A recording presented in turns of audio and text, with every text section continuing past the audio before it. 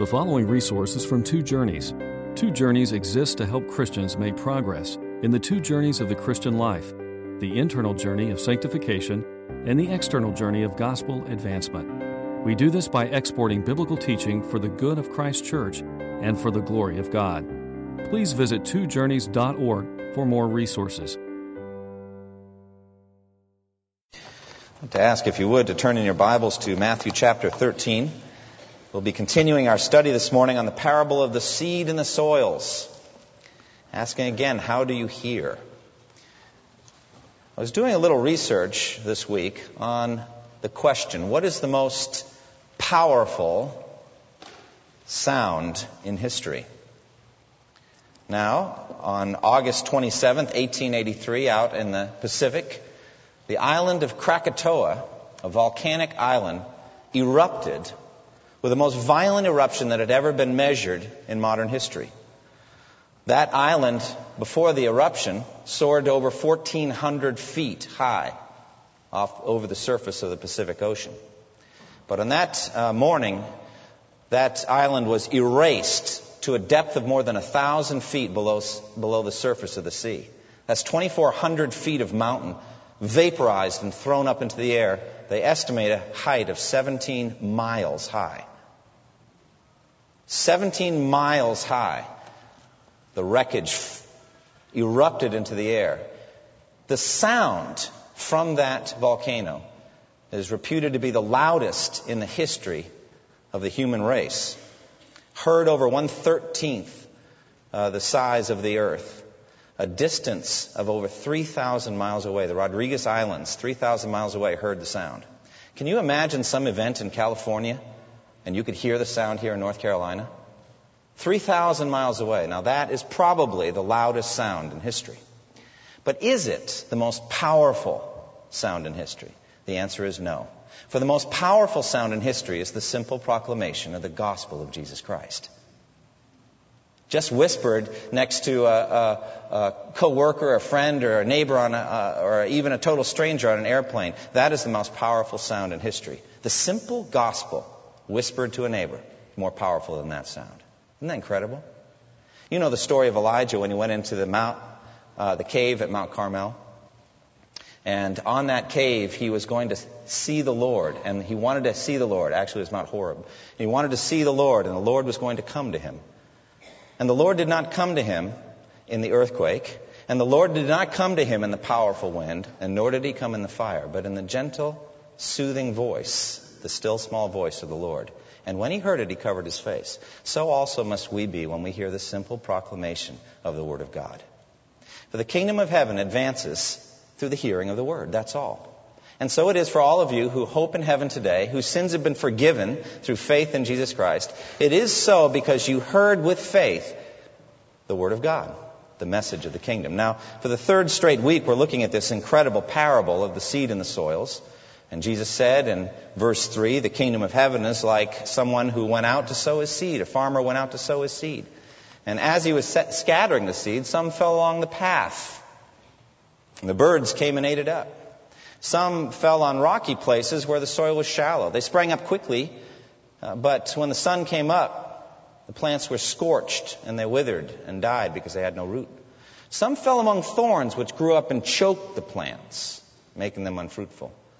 Still others fell on good soil where it produced a crop yielding 100, 60, and 30 times what was sown. And then Jesus challenged his hearers with these words. He who has ears to hear, let him hear. Are you ready to hear the most powerful sound in the history of the world today? Is your heart ready to hear the Word of God? There is no more powerful sound than the Word of God.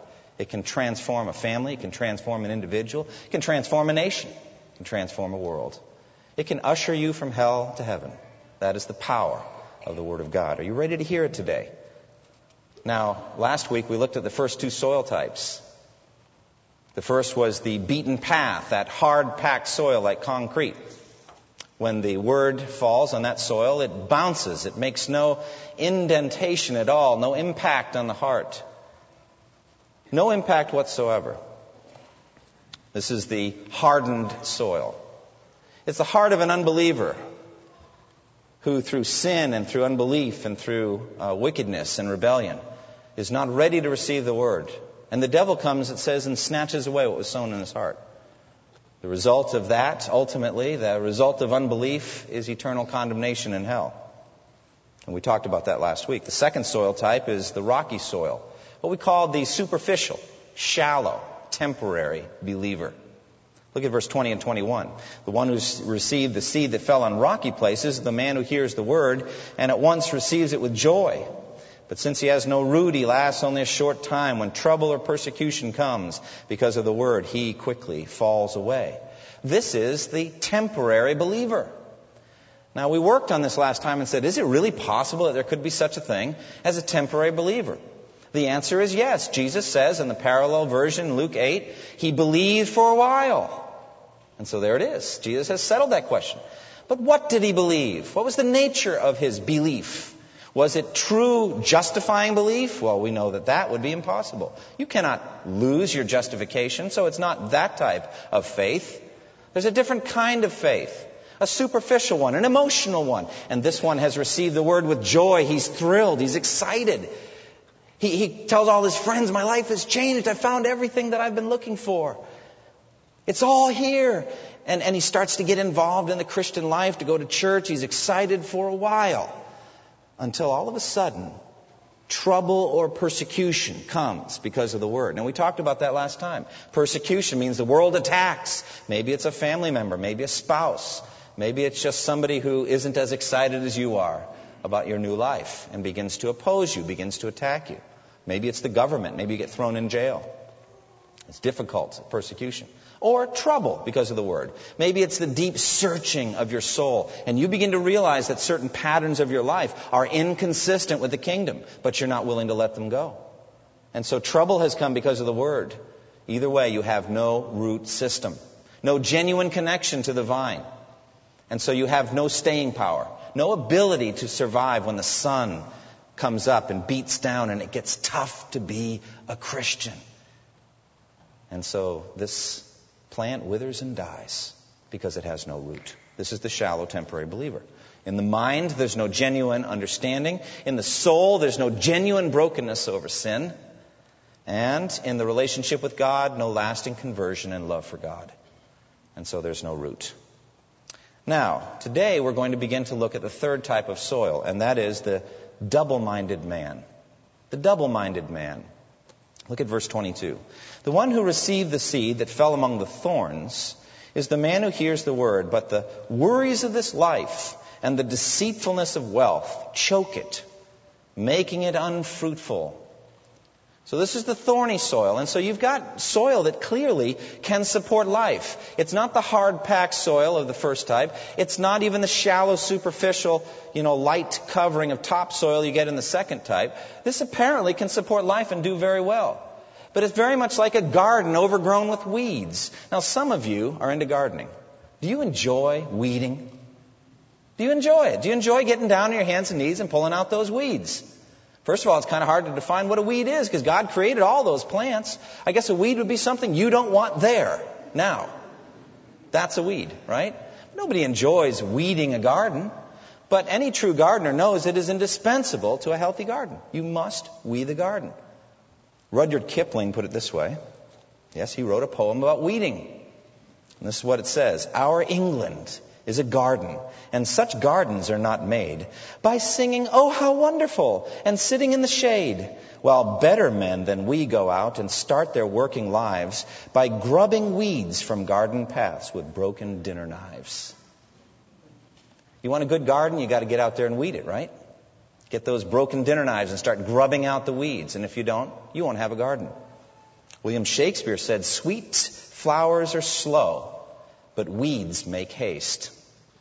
All right? You want some fruit, you want something good, you want a beautiful flower, it takes a long time. But weeds, they grow quickly and well, don't they? One preacher saw a sign along a country road, hand-painted sign on a piece of plywood, and it said, "Free weeds, you pick them yourself." Now, I'm thinking that might be an approach, but I don't know how many customers we would get. You can take as many as you like out. But I've thought much about this, and this is anonymous.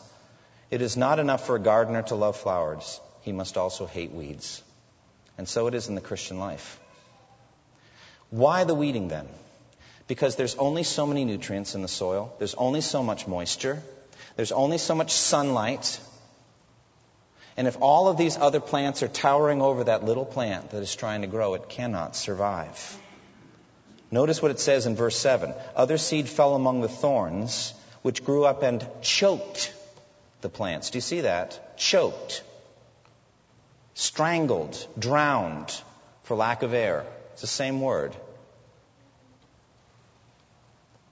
And so this seed is choked off from what it needs for life and fruitfulness.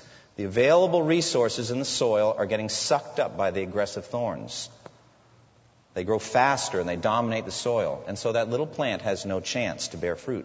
Now, in the parable, what is it that chokes out the seed and makes it unfruitful? Jesus tells us it is the worries of this life and the deceitfulness of wealth. The worries of this life and the deceitfulness of wealth. Let's start with the worries of life. What does this mean? Well, I think it's a negative sense of fears and concerns over not having enough.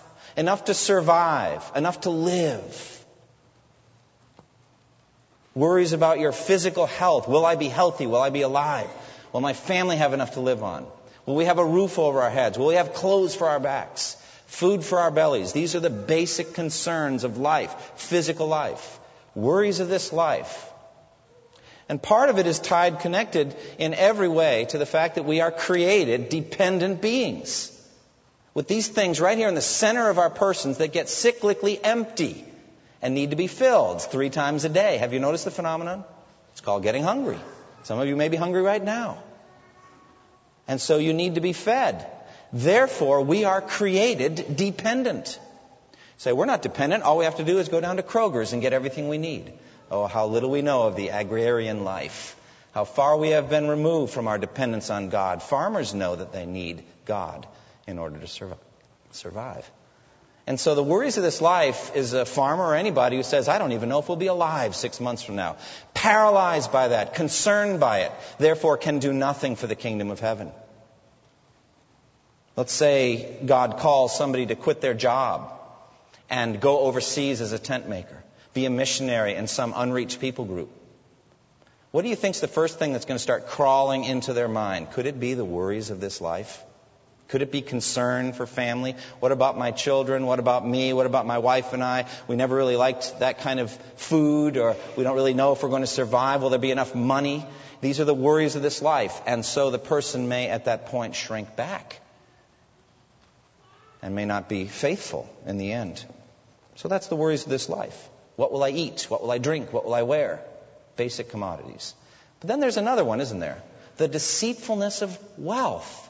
Now, with the worries of this life, we're talking about the basic commodities, what you need to survive. This goes beyond that, doesn't it? Will I have the things I want? Will I have the things I crave? Will I have luxuries? The deceitfulness of wealth is a hungering after luxury. Wealth implies abundance.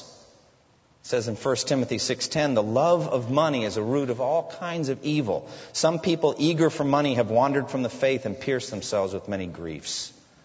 Wealth is deceitful. It's a con artist that leads you away from the true path of service to God, little by little, dragging you away and enticing you. A businessman may wake up and find that his mind is only dominated and saturated with his business.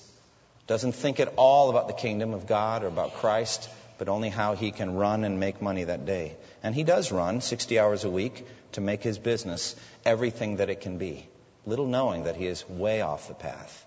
The deceitfulness of wealth. It's tricky. And in the end, this preoccupation with material prosperity leads to destruction. It becomes unfruitful. Jesus says that the thorns grow up and choke the plant, making it unfruitful. This is crop failure. And to me, this is a key insight into this whole text. Unfruitful means not Christian. They're not a Christian. Now, I will speak later to the fact, what if I see certain tendencies? What if I'm somewhat like the shallow soil? What if I'm somewhat like the thorny soil? I'll talk to that in a moment. But the final verdict on this is unfruitful, end of story. And in that way I say they're not Christian. Because in order to be Christian, you must bear fruit, and so prove yourself to be Christ's disciples. We'll talk about that in a moment. But in the end, there's no fruit at all, because it's choked out.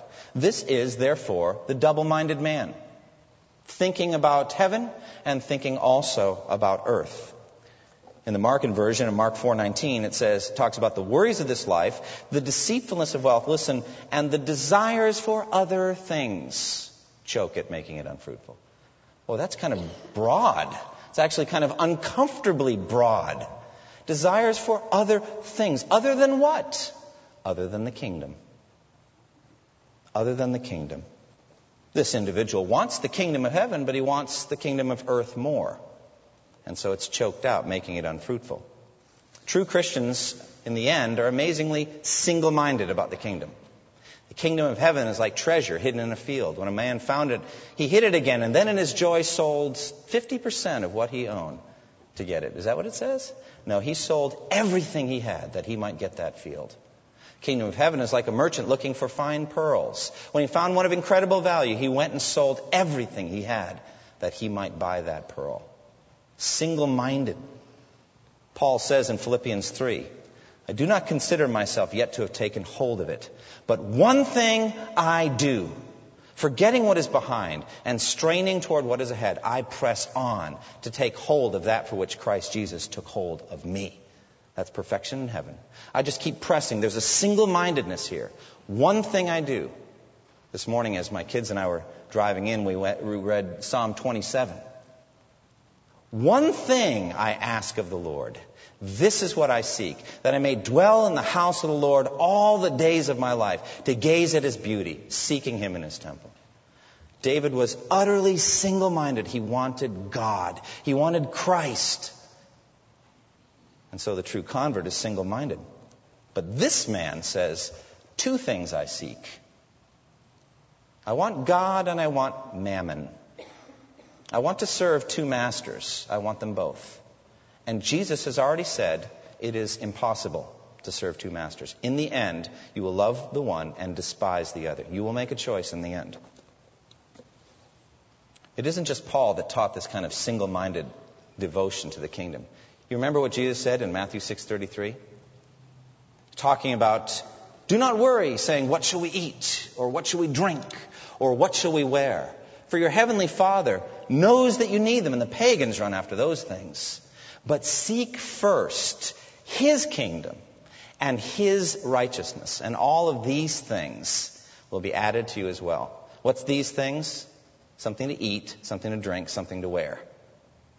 Okay? Not luxuries. The necessities that your Father knows what you need.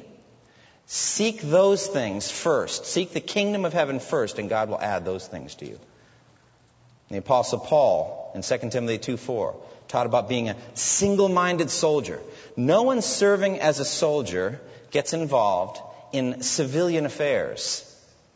He wants to please his commanding officer. Well, what is a civilian affair? Anything that your commanding officer has not told you to do.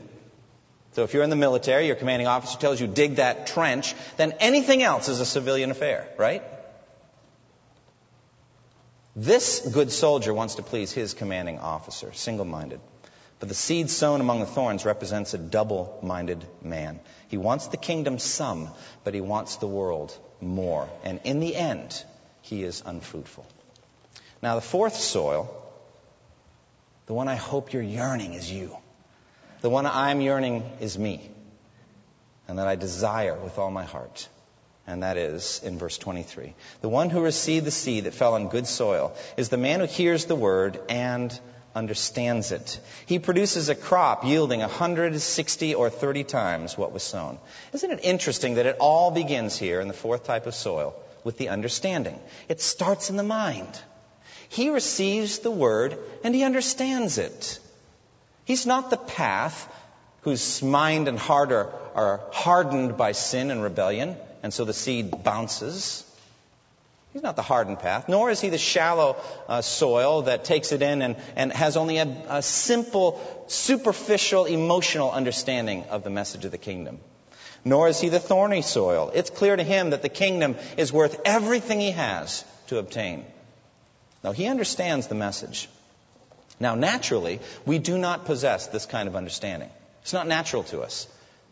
We are diagnosed by the physician of our souls. In Ephesians 4:18, it says, "They are darkened in their understanding and separated from the life of God because of the ignorance that is in them due to the hardening of their hearts." That's us naturally.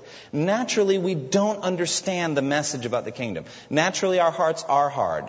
That's the way we all start. But God the Father has given us true understanding in order that he might save our souls. God the Son gives us true understanding in order that he may save our souls. God the Spirit gives us true understanding in order that he may save our souls. God the Father, it says in Ephesians 1:7-8, "In him we have redemption through his blood, the forgiveness of sins, in accordance with the riches of God's grace that he lavished on us with all wisdom and understanding." So God the Father lavishes wisdom and understanding on us in order that he might forgive our sins. God the Son as well. 1 John 5:20 says, "We also know that the Son of God has come and has given us understanding, so that we may know him who is true." And so Jesus comes and gives us understanding so we can know God. And the Holy Spirit has that same ministry as well. 1 Corinthians 2:12 says, "We have not received the spirit of the world, but the Spirit who is from God, that we may understand what God has freely given us." And so God the Father gives us understanding in order that he may save our souls. God the Son gives us understanding in order that he may save our souls. And God the Spirit also gives us understanding in order that he may save our souls. This is the work of the triune God.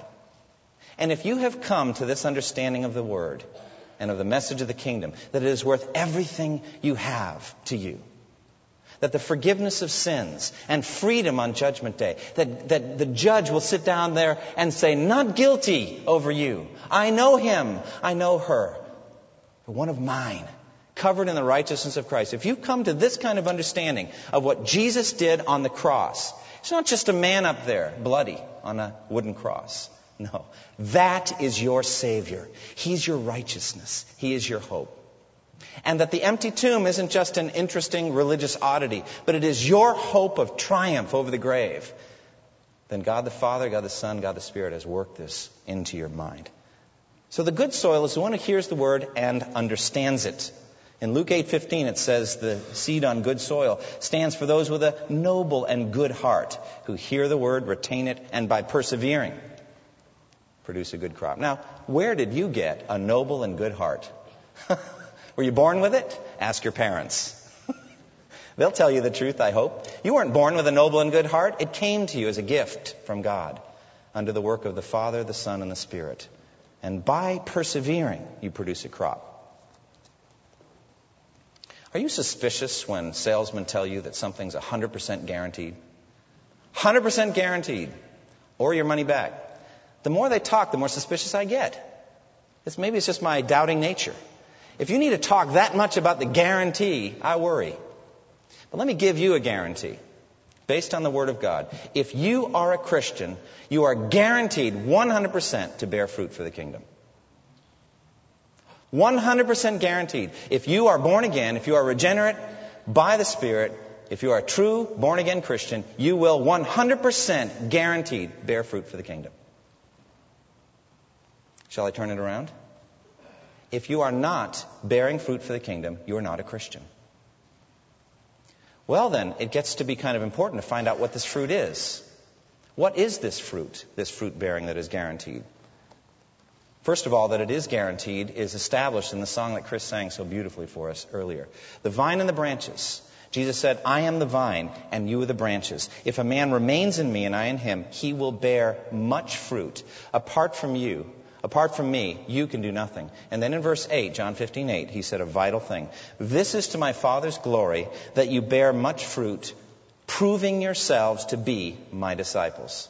What does that tell you?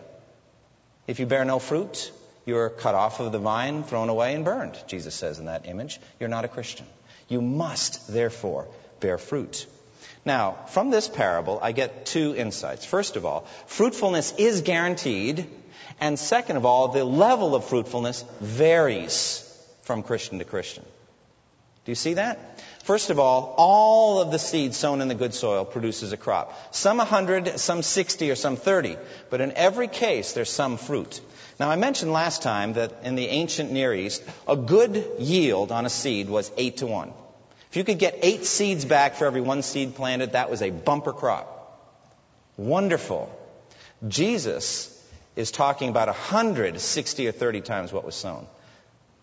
Jeremy and I did some research on soybean farms, and the best we could find out is that American soybean farms, a good year, a good crop is 30-fold, 30 times what was sown. Jesus is saying that's minimum. That's minimum. 160 or 30 times what was sown. But the secondary lesson is that not every Christian is equally fruitful.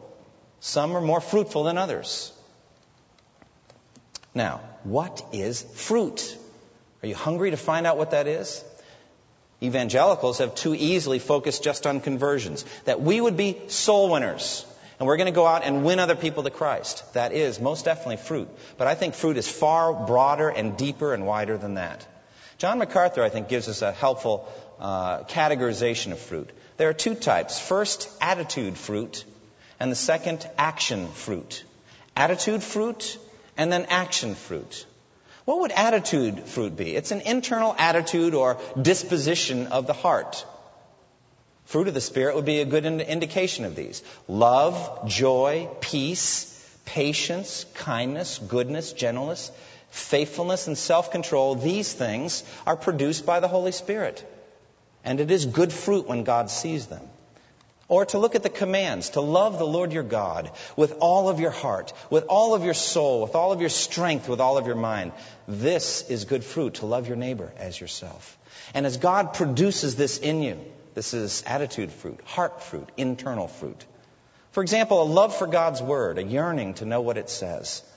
A love for God's kingdom and its progress.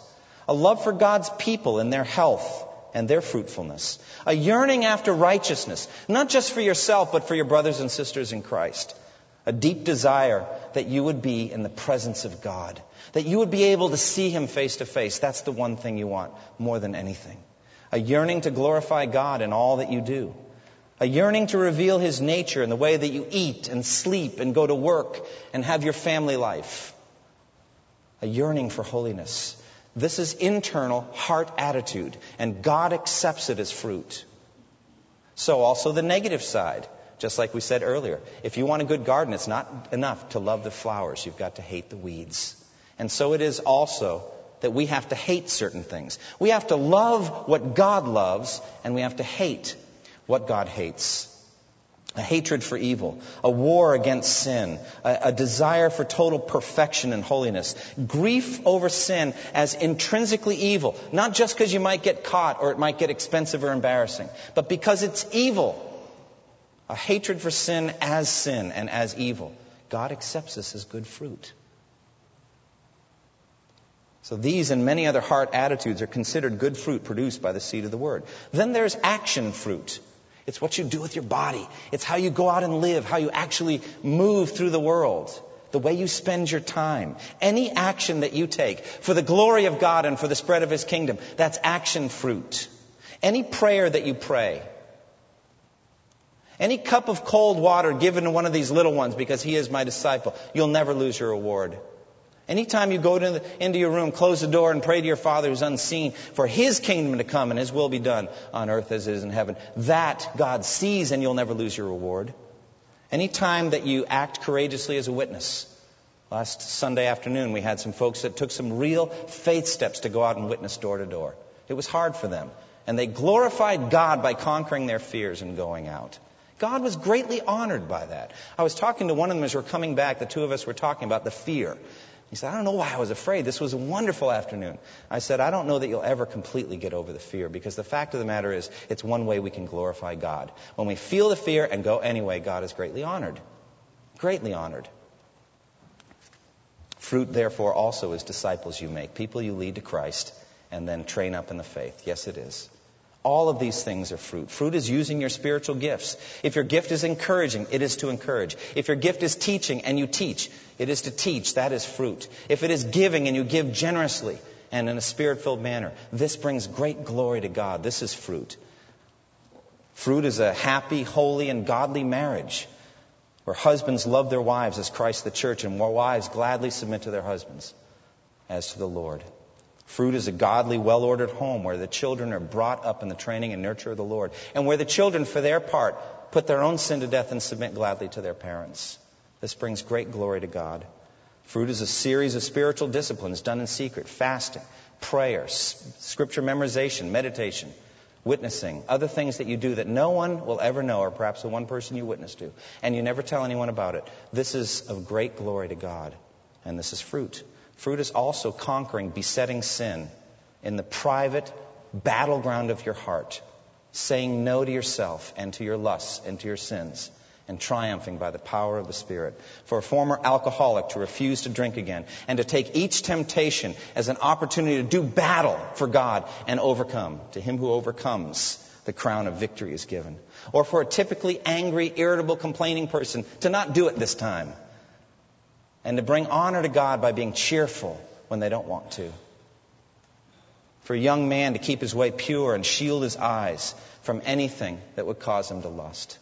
And for a young lady to choose to dress chastely and purely and not tempt her brothers into sin by what she wears. This is glorifying to God. It's for God's people to refuse to be polluted by this world that we live in. James says this is religion that our God and Father accepts as pure and faultless, to keep yourself from being polluted by the world. This and many other things are fruit. Now can you see why I say if you have none of the above, you're not a Christian? You're not a Christian. You're not born again. You're dead in your transgressions and sins because you have no fruit. Now, what of the variability of fruitfulness? Why the 160 or 30 times? Because God has left it to us, as He also works within us. It's a partnership. Justification's not a partnership. That's a gift. We just accept it freely. But then sanctification becomes co-labor with God. And the more we labor, the more fruit comes. And so I see a hero like George Mueller, who after he wrestled and eventually came into faith in Christ, he was 100-fold or maybe 100,000-fold Christian. I was reading one biography about Mueller, and it just listed some of the tangible measurements of his faithfulness. George Mueller opened 7 day schools in England. The number of students over 64 years of his life in the day schools was 81,501 students. The amount of money he raised for the day schools over 64-year total, 109,992 pounds, tens of millions of dollars in modern money. Number of Sunday schools that he started in Great Britain, 37. The number of students at the Sunday schools, 32,944 students. Taught the Word of God through George Mueller. Number of Bibles that he gave out or circulated, 1.9 million. How many Bibles have you given, or how many portions of Scripture have you given? You got a long way before you get to 1.9 million. Amount of money raised for Bible circulation, 41,090 pounds. The number of missionaries that he personally supported financially, 115. Amount of money raised to aid them, 261,859 pounds, millions of dollars. Number of books that he gave out in tracts, 3.1 million. Total number of orphans that he cared for, that was what he was known for the best. Over a 64-year total, he took on 10,029 orphans and cared for them. How'd you like to have 10,000 kids? You say, now, I think I do have 10,000 kids. Come and visit my home and you will know. No, he literally took on over 10,000 and cared for their bodily needs and also taught them the gospel. Amount of money raised for the orphanage, 988,000 pounds. Total amount of money raised and spent by George Mueller in his lifetime, 1,498,000 pounds. That is hundreds of millions of dollars in modern money. Specific answers to prayer that he recorded and wrote down in a notebook, over 50,000. People led to Christ through his lifetime and through his example, absolutely incalculable. Do you know why? Because all the people he led to Christ would then go on and lead others to Christ, and so on and so on. It's impossible to know all the things that came from his life. 160 or 30 times what was sown. Now, what application can we take from the parable of the seed and the soils? First of all, self-assessment. Look inward. What kind of soil are you? Are you the hard-packed soil? Hear the word and blow it off, of no interest? No interest at all in the Word of God. Or are you the shallow soil that hears and gets all excited but nothing comes of it? Or the thorny soil that hears and is choked out because of the worries of this life and deceitfulness of wealth? Or are you, with a good and noble heart, through perseverance, bearing good fruit for the kingdom? A number of years ago, a good friend of mine, who many of you know, Mark Dever, preached a sermon on this parallel text in Luke. And I'll never forget the name of the sermon. It was called Proper Ear Care. It's typical Mark, if you know him at all. I mean, how do you care for your ears? I thought, do I really want to be thinking about that on Sunday morning? Well, he was picking up on Luke 8:18. Therefore, consider carefully how you listen to the Word of God. What do you do when you hear a sermon? How do you get ready for it ahead of time? Eric counseled that you be thinking about the passage. He read it this morning. Do you get ready? Do you read it ahead of time? Some of you do. You ask me, where am I going next? And so you get ready and you read ahead of time. Do you come into the sanctuary on Sunday morning ready to hear the Word?